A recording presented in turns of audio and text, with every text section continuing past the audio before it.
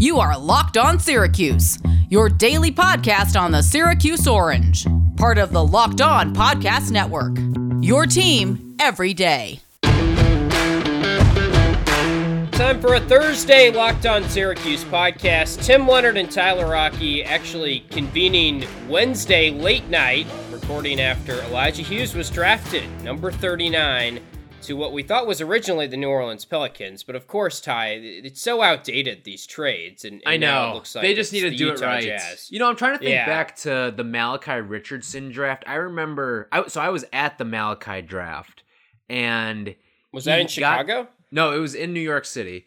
And he had I think he was picked by the Raptors, if I remember correctly, and then immediately got his King's hat right away. Or I forget who he was picked by, but he got the King's hat when he was walking through the tunnel, if I remember correctly. So I don't know why they don't just keep everyone in the loop. Everyone knows these deals are quote-unquote done, so...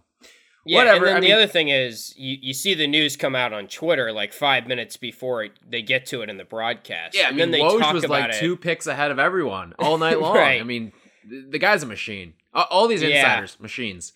Do we give him? Does he get any scoop standings points? Oh, I mean that's kind of unfair. I think we have to give Woj. Give him one, and give him that's 2 all he's for the gonna trade. Get. So I guess it doesn't 2 matter. for the trade. Yeah. So anyway, Elijah Hughes, he co-leader went 39. with the Bundo right now. Right. I feel like someone else is got to be getting up there. We probably have to retabulate that. We probably have missed a couple, but anyway, Elijah Hughes goes 39. We hit it right on the head. We said 39.5. If you listen to our preview Won it podcast, by the chair. That was our over-under. We both had the under, and we won fake money on that, if that was actually a real prop in Vegas. I didn't see anything out there that was actually real, but we tabulated all the mock drafts and averaged it out, and it was like 39.40 was his average, depending on what site you looked at. So it went about how I expected in terms of where he would get picked. I think we both thought he should have gone a little bit higher, and that's maybe Syracuse bias, but also it's just like we really think that he is going to be one of the more successful Syracuse guys to come out of the program in a while, and in a program that admittedly has kind of struggled to translate to the next level of recent times, really. Yeah, and he went ahead of some notable names, too. I mean, he went a couple picks ahead of, Jordan Nwora he went ahead of Cassius Stanley. I mean, he was going ahead of a number of notable guys, which I think is worth pointing out, that NBA teams were pretty high on a guy like Elijah Hughes. Yeah, so we will get into Elijah Hughes, and then later on in the show, we'll do one of our 10 thoughts for basketball. And previewing the season, we will debate who will lead the team in scoring this season. And as you kind of teased yesterday, there's kind of 3 options, even if you want to be all in on Alan Griffin. So we'll get to that topic later. You can follow the show on Twitter at @LO_Syracuse. Please leave a review, subscribe, all that stuff helps us out. But you mentioned it. He was actually, by my count, I think I'm doing this right, he was the 5th guy taken off the board out of the ACC. You had 2 Florida State guys, which is pretty amazing. Patrick Williams goes number 40 or Bulls. Goody tweeted out that Florida State over the last, 4 or 5 years, has 8 first-round draft picks, which I think is the most of... let me find the tweet, but Florida State's had a very impressive run of draft picks. Yeah, and Patrick Williams was the 6th man at Florida State. He goes number 4. I saw some people comparing it to Dion Waiters. I was thinking the same thing. Syracuse. Hopefully it's more, for my sake, me being the Bulls fan here. Yes, hopefully it's more Devin Booker than Dion Waiters. I'll leave it there. Well, Waiters had a pretty good career. He's just, he's not done. Don't kill the guy. No, he's I not done. I know. I mean, he won a title. Yeah. Yeah. 2. I mean, he was going to win one no matter what, so... That's right, yeah. So anyway, after Williams, it was Devin Vassell, good 3-and-D guy from Florida State, number 11. Cole Anthony, number 15. And then Vernon Carey was the first Duke guy off the board, number 32, a second-round pick. There were no first-round Duke picks, no lottery picks from Duke, Kentucky, or UNC. Kind of a weird draft in that sense. And then it went to Hughes, and as you said, Trey Jones goes 41 after him. Jordan Nwora, I think, was 44, 45. But I think it was 45. If I'm remembering correctly. Yeah, so, 45. Mm-hmm. I mean, Hughes, 5th guy off the board in the ACC. That probably would have been better than maybe you would have expected to kind of leapfrog some of those Duke guys that were probably projected a little bit higher than him in mock drafts. But what do you think of the fit in going to the Utah Jazz? Well, okay, to backtrack on my Florida State stat. Oh, right, yeah. Patrick Williams being drafted at number 4 overall has what is that? FSU's up to 10 NBA draft picks since 2010, and then of course they had Vassell a couple picks later, so that's 11 since 2010, which is 8th nationally over that period. So they've done a pretty good job of producing pros lately. Anyway, as for Hughes, when you've got a guy, he's now going to Utah. First of all, I would have loved to see him, I think, a little more in New Orleans. First, because of the fact that he could chirp Zion every single day at practice for the 75-foot bender he threw around and ultimately making that. But I think it's interesting because Elijah was the second wing off the board. Now, say what you want about Tyler Bey. Is he truly a wing or is he just a short, big guy? I mean, that's pretty impressive. I think that's a lot. I expected him to be not the second wing off the board in the second round. Would you agree with that? In the second round, yeah. Yeah, I mean, I think it's kind of the way the NBA is heading, and I'm sitting here as a Celtics fan. They took Peyton Pritchard at 26, and I kind of scoffed a little bit because I liked guys like Desmond Bane, and obviously, selfishly, I would have loved to have seen Elijah there, but I thought that would have been a little crazy if he went that high, just based on the mock drafts that we were seeing. I think he deserved to go at 26, but yeah, it seems like the NBA just, when we get down to the playoffs every year, it is wings, wings, wings. And it's these guys that are athletic enough to guard multiple positions. And that's what Elijah is. And people have concerns about his defense because it's Syracuse and he didn't get a chance to showcase his man-to-man skills. But I think you and I saw enough of him. And you see some man-to-man principles in the zone anyway that if you're a wing in the NBA, I really don't see why these wings don't go higher. It's almost like, why are we still drafting running backs in the top 10 in the NFL? There's these trends that I feel like even fans have started to pick up on more than GMs and owners a little bit. Yeah, that's a good point. And obviously this is way different than picking a running back in the first round. But I think the overall philosophy that you're bringing up there is the right sort of idea. I know with Utah, they were probably looking for more of a big in that second round, so I was a little surprised that they were going to go out there and try and get someone like an Elijah Hughes. That's why I don't have the Utah roster memorized here, but just looking at some of the needs, I know a lot of people were floating because they had a pick late in the first round, and then they also had the 38th pick, so the pick before Elijah, which obviously ended up getting traded, I believe, in this deal, but I was a little surprised that Utah was the team that wanted Elijah Hughes, just because of the fact that you probably could have used some like true point guards and maybe something to go alongside Rudy Gobert. I know that one of the big fits for them would have been a guy like Isaiah Stewart, who, of course, once upon a time was very, very Syracuse linked. So I was a little surprised that Utah was the team that ultimately ended up with him. Yeah, and real quick, Troy Weaver went and grabbed Isaiah Stewart from, he's got the intel from Mike Hopkins. Yeah, they were even bringing that up on the draft broadcast, too. Yeah, Woj brought it up, but at 16, that was kind of early. But Troy Weaver was making moves tonight. Yeah. I think they had a pretty good draft overall. They got Killian Hayes, and then later on they got Sadiq Bey, who was kind of a slider that many people saw going a little bit higher. So overall, it seemed like the Pistons and Troy Weaver was a big name, and a draft that really kind of fell flat in terms of trades and moves, and there was kind of this appeal, as there is every draft night, that, maybe the Warriors are going to trade down or whatever, and it didn't really happen, and that kind of is how it usually goes, honestly. But you get that talks, and then it was really just the Pistons who made moves, and Troy Weaver was, first year on the job, first time being a GM, came in sort of swinging. It was cool to see. Right. So as for Elijah Hughes with the Jazz, you look at some of the complementing parts there. You've got a Mike Conley who can facilitate. Obviously, you've got one of the big budding stars in Donovan Mitchell, and then you've got a pretty solid front court with a guy like Rudy Gobert. So Elijah's going to be a guy, obviously not probably going to be a starter for at least a couple years, but there could be opportunity there. Now that I'm looking through it a little bit more, not a lot of wings. Bojan Bogdanovic, but outside of that, he'll probably slot in a little more towards that 2 role, I would imagine. I mean, he'll be a backup to Joe Ingles, and he's going to be a guy, he'll give you defense, he'll give you shooting, and that's all you can really ask for in today's NBA.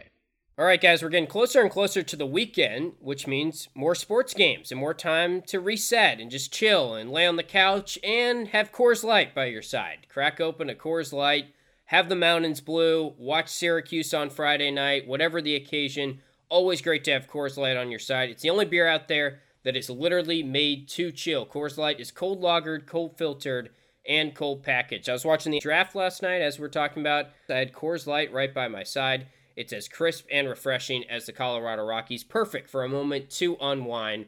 Coors Light is the one I choose when I need to unwind. So when you want to hit reset, reach for the beer that's made to chill. Get Coors Light in the new look delivered straight to your door at get.coorslight.com. Again, that's get.coorslight.com. Celebrate responsibly. Coors Brewing Company, Golden, Colorado. Got to tell you about Built Go, from the same people that brought you the best protein bar on the market. Built Go is the premier workout gel. You know, everyone faces a mental or physical wall throughout the day. Break through it with Built Go. Justin Knight, one of our favorite guys to have on this podcast, he just got me on a little bit of a running program, and I use it before my runs every single day.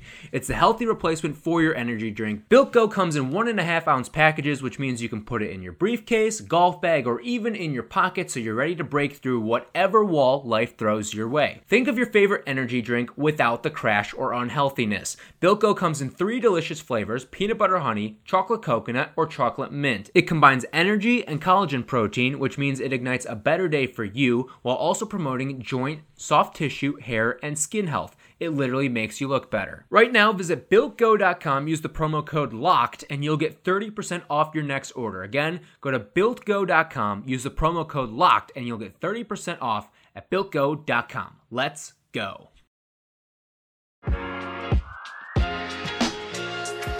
We talked about what would be a good fit for him on the show yesterday.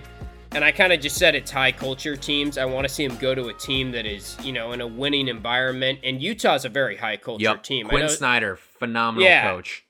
I know some people might be like, yeah, well, they haven't really won a ton. Well, you got to keep in mind that Utah is not the easiest place to win. And they've had a track record of never really tanking, never really being like underachievers. They've always, if anything, overachieved.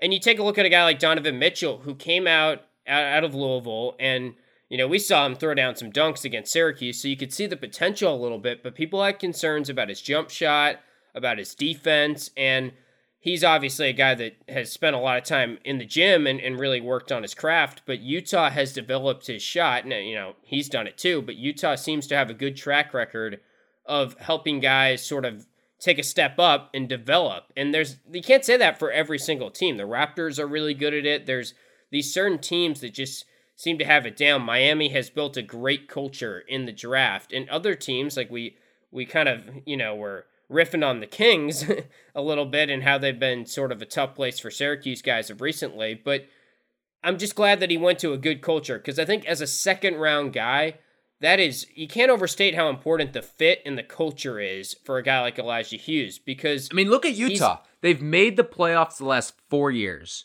okay? Yeah, that's awesome. They're a team in the West. In the West, yes. In the West, no less. And on top of that, they have 44-plus wins each of these last 4 years, and the 44 came this year when they missed out on, 10 games? So that's another thing you have to take into account here, is the fact that they have been a model of consistency in the NBA for the last 4 years. Now, they haven't been great, but they've gotten to the Western Conference semis a couple of times, and they've been competitive. I mean, they played an amazing series against Utah. So I'm excited to see what happens with it. I mean, you know what else I just thought of, Tim? Are we going to get to go on the Bosses podcast now? Oh, David Locke. David That's Locke, right. the man who is the mastermind, the Death Star of this entire Locked On operation. He is the voice of the Utah Jazz and hosts the Locked On Jazz podcast. So if you want any Jazz thoughts, go check out his show, because he'll probably be talking about Elijah Hughes and the aftershocks of draft night in the Jazz organization. Yeah, I was actually listening to another Locked On podcast, kind of getting ready for the draft, Chad Ford's Big Board, and I know, you know, the Locked On, they've been doing the Locked On live stuff tonight, which has been cool to follow and see all the other hosts from the Locked On network jump on, but Chad Ford had Hughes in his second round mock that I was listening to today going number 44 to your Bulls. And I got excited for a little bit because I was like, oh man, that would be great for Tyler, and also just the number 44 Syracuse jokes and how fitting it is. And I'm almost happy it didn't happen. I was not going to look forward to those. Right. And then also if he goes earlier, it's more money for Elijah, and he deserved to go higher than maybe even 39. But I think once you get to the 30, 35 range, it's all about the fit. It's all about culture, and Syracuse fans should be happy about where he's going. Pelicans would have been kind of fun because they're a young upstart team. And, for about 2 minutes, I was thinking about him and Zion and sort of that type of scenario. And then I thought about Utah, and Utah's a pretty good consolation or a pretty good team to get traded to. Absolutely. I like the fit. He's going to be a competitive guy, and I think he's going to bring a lot to this Jazz team, a team that has some history, too. I mean, just think about the consistency. I mean, Jerry Sloan was there for how many years? I mean, seriously. I mean, the guy started, I'm looking right now. Too many to count. He started in 89, and then he stepped down in 2011. So he was there over 20 years.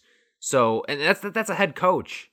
You just don't see that model of that's the Greg Popovich levels right there, and he was consistently going to the playoffs and being competitive, and he even went to some NBA finals, and unfortunately he would run into Michael Jordan in those NBA finals. So it was just one of those things that you're seeing that. I mean, they've had 3 coaches in the last 30 or so years now, so pretty solid. That's a rock solid thing. And imagine this too.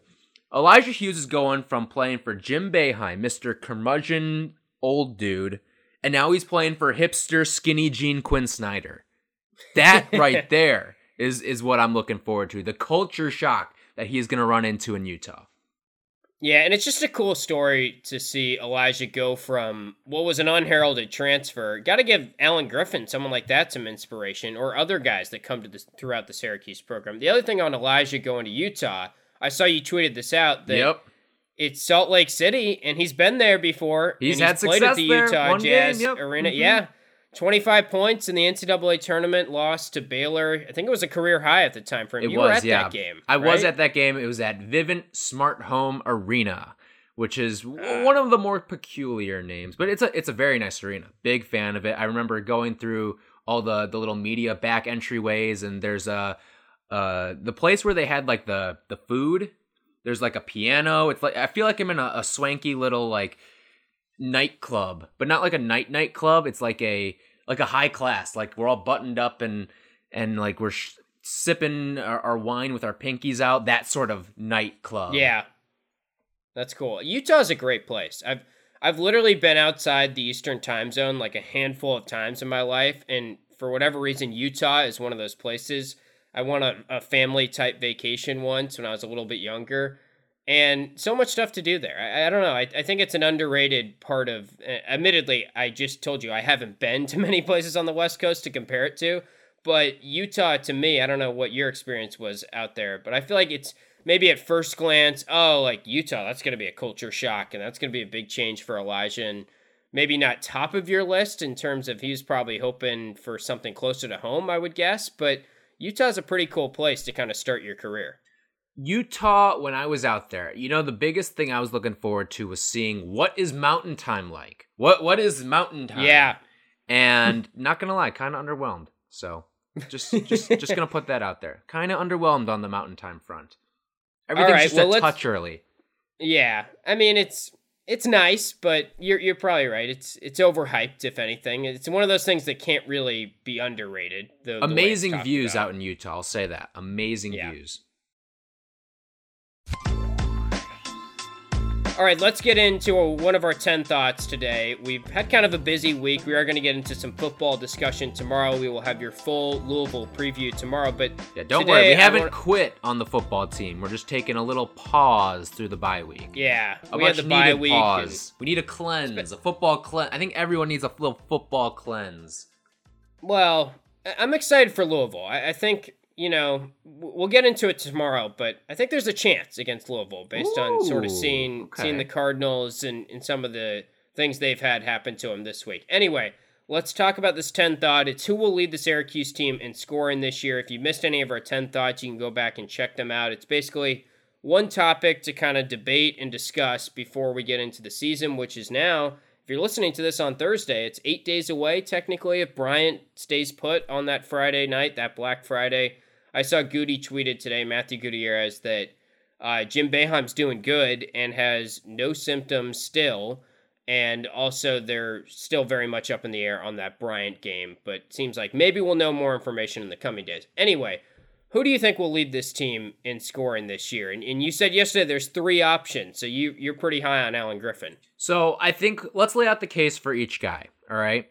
Okay. Let's start with Buddy Boeheim.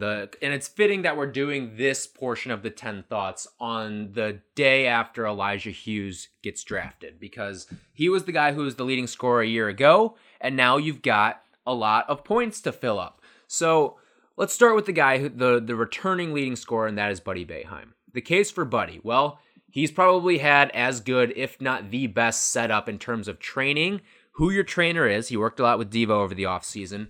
The access to facilities. He's got a basketball court in his basement that he can play in whenever the hell he wants to. And on top of that, he is coming back with, he's going to be getting a number of more shots, and he's also going to be getting, I would imagine, in terms of the spacing, because of the fact that there are still 3 solid offensive pieces on this team, he's still going to be getting the same quality of looks. So there's your case for Buddy, is that he's going to be just a little bit ahead of everyone else because of the offseason that he's had. Yeah, so my pick is Joe Girard, and I think I've voiced that before on this podcast.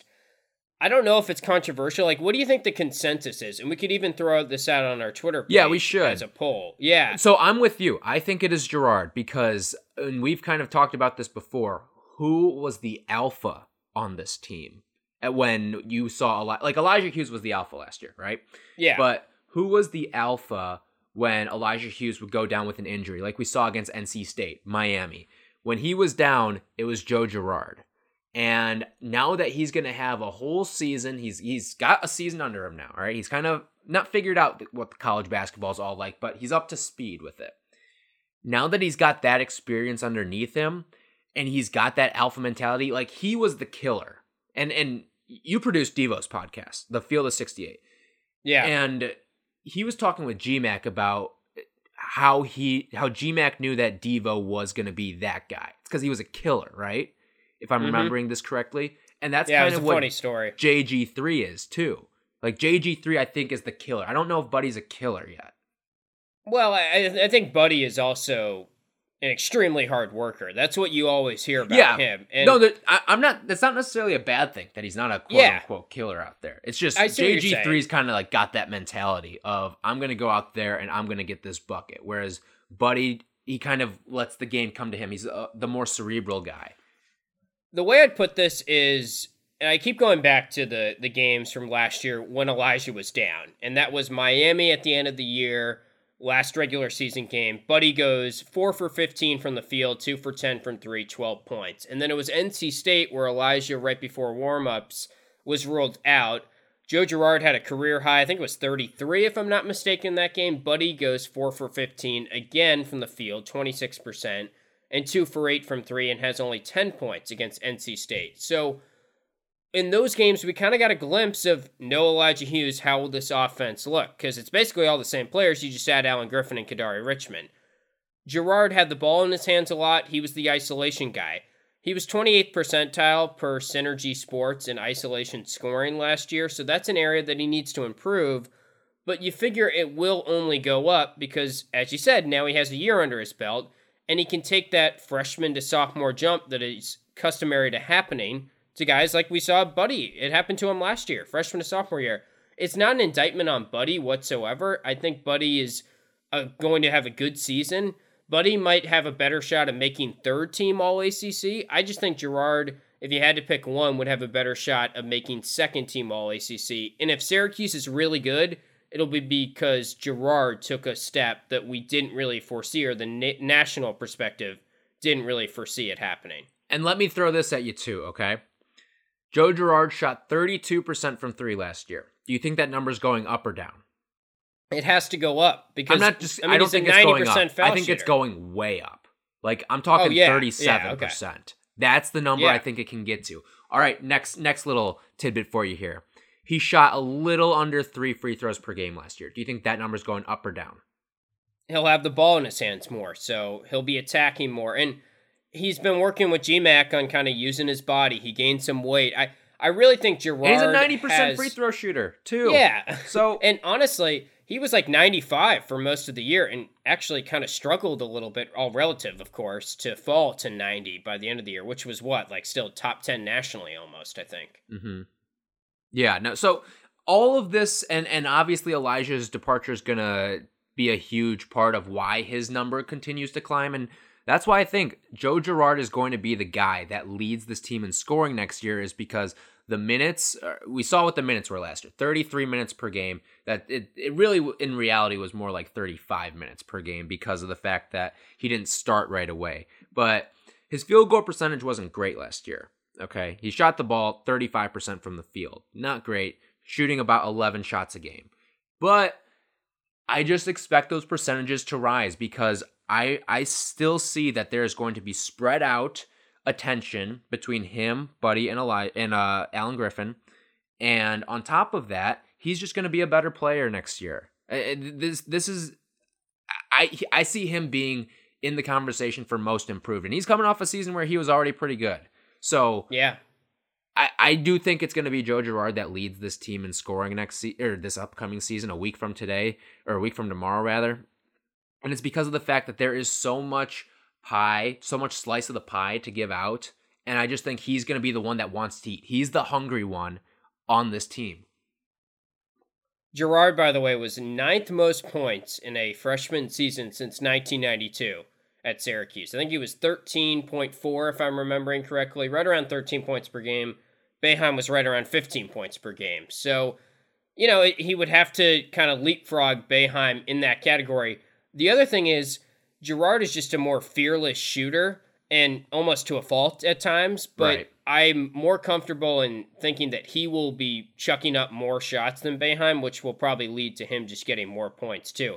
He probably will be more or less efficient than Boeheim, honestly, even though I agree his numbers should go up because we know what type of shooter he is, and 32% was just sort of freshman nerves probably originally, and then getting used to that big jump in competition that he went from playing against basically you and me to ACC competition last year. So we didn't really discuss this before, but we've been doing the prop shop bets and season preview bets. How should we handicap this? And we can throw Alan Griffin in it too. What do you think real quick, I just want to lay out a case for Alan Griffin. Yeah, go for it. And the case for Alan Griffin is as follows. He just goes out there and he proves that he's going to get 35 minutes a night and he's still going to shoot almost 40% from three. I think that's the way he gets it. And I don't know if that's going to be enough, honestly. Like, he's going to have to cut into those shots too. He'll probably need 10 shots a game and while shooting about 40% from three to lead the team in scoring. And again, you don't have to lead the team in scoring to be the most effective player out there. I mean, we just saw Patrick Williams, who was the sixth man of a team, go 4th overall in the draft. There's ways to provide value to teams while not leading them in scoring. So I think Girard ultimately finishes leading in scoring, but Griffin could be in second. I'm not going to rule it out. The other thing worth mentioning, Richmond, if he's really good, could cut into Girard's minutes a little bit at the point guard spot. That's fair, yeah. Or could cut into either of Allen or Buddy's minutes, too. Yeah, that's true. So do we make Girard the favorite in this bet? I think torn. You make Girard the favorite, and again, I kind of look at it like the Syracuse defense for football heading into the season, where we knew, okay, the secondary was going to be the best part of the team. The defensive line heading into the season we thought was going to be second, but we told you, don't be surprised if the linebackers end up being the second best unit on the team. Yeah. And that's kind of the jump that I feel like we could see with Griffin and Buddy. And that's not to take, that just means, in my eyes, that Syracuse has found 3 really solid scoring options. It's not, Buddy's gone out and having a terrible season. No, there's someone who has stepped up and has raised their level of game, and then the team as a collective is better for it. All right, so I'm almost torn. I kind of want to make it so that it's tough for us to make a decision. But well, how about this? Let's change this. Let's change this, okay? We're in agreement that it's going to be Joe Girard, right? Yeah. Let's set the number. 17 points per game, over, under. I'd say over. If he's going to lead the team, you're probably getting to 18 points per game. Okay, you're saying 18 points per game. Yeah, I mean, I think it's a fair over-under, but yeah. What would you say to 17? I guess I would probably also go over. So if let's say I set it at 18, where are you sitting? That one I'm torn on. I might go under because you expect that Dolezaj and Guerrier will score more than last year, and even Sidibe maybe. And then you've got Richmond scoring some. So I know you lose a lot in Elijah, but you go down the list, Griffin, Richmond, an uptick in Dolezaj, like you can get to Elijah's 19 points pretty quickly, and Girard and Boeheim were at 15 and 13 last year. So I'd say 17 and a half, I'd go over. 18 flat, I'd go under. Probably, yeah, it feels like a 17-7 year. Yeah. Doesn't that feel about right? And listen, okay, let's do this now. Over, under 2.5 feels like 30-point games. Sorry, that's just a fun. I've never heard someone. It feels like a 17-7 year. It's just we're really getting into. We're getting into the Ken Palm. Take notes. Over under 2.5 30-point games for him. He had one last year, and then he had 4 or 5 20-point games. Yeah, I'm looking. He had a couple 24 spots. 2.5's kind of a lot. He had 1 24. So yeah, he had. I would say two 30-point games. 2 30-point games. Okay. I mean, think about Battle was excellent, and he had like that 40-point game, but it's pretty rare to get to 30 in a 40-minute college game. It is, yeah, but I mean, he showed that he could do it as a freshman. So yeah, and he did it while going 1 for 10 from 3. So he really probably should have had 40 something in that game. He should have been yet another Syracuse player to drop 40 on NC State. So right. I wouldn't rule that. I mean, he's going to get the minutes to do it. Are you going over? Minutes to do it. I'm with you. It's probably 2. Okay. It's probably 2. But so same picks for us there. I mean, he could get hot against, he's going to get mouthy with Notre Dame, right? So and don't they have Notre Dame twice this year? Yeah, and Prentice Hubb's back too. Do they have Notre Dame twice this year? Am I remembering that correctly? I think they do. They had Notre Dame twice last year, and if they do, I mean, right there, that might be 2 right there, and then you got to go find another game. Let's make that a rivalry. I miss the old Big East rivalries, and I know you can make a case that Duke and everything, but it's a little different because Duke has Carolina and they've got NC State, and they need to find a private school rivalry, and I guess that's that's Notre Dame. Yeah, because it's not Duke. Duke's got their thing going on. It's like GMAC used to take it to Notre Dame because it was the Catholic school, and I miss those days. Give me some of that. Give me Hub and Girard going at it again, and let's get some real rivalry and some background there to build it up. But all right, that's going to do it for our Thursday podcast. Tomorrow on the show, all football, and actually, it's going to be dropping later on today. If you're listening on Thursday, we'll get it out hopefully early afternoon Thursday as quick as we can so that you have ample time because this is a Friday night game for Syracuse against Louisville. So we will have previews, picks, matchups to watch, everything you need to know about Louisville tomorrow. But thanks for listening today. Please subscribe. Follow us on Twitter at @LO_Syracuse. For Tyler, I'm Tim. We'll talk to you guys tomorrow.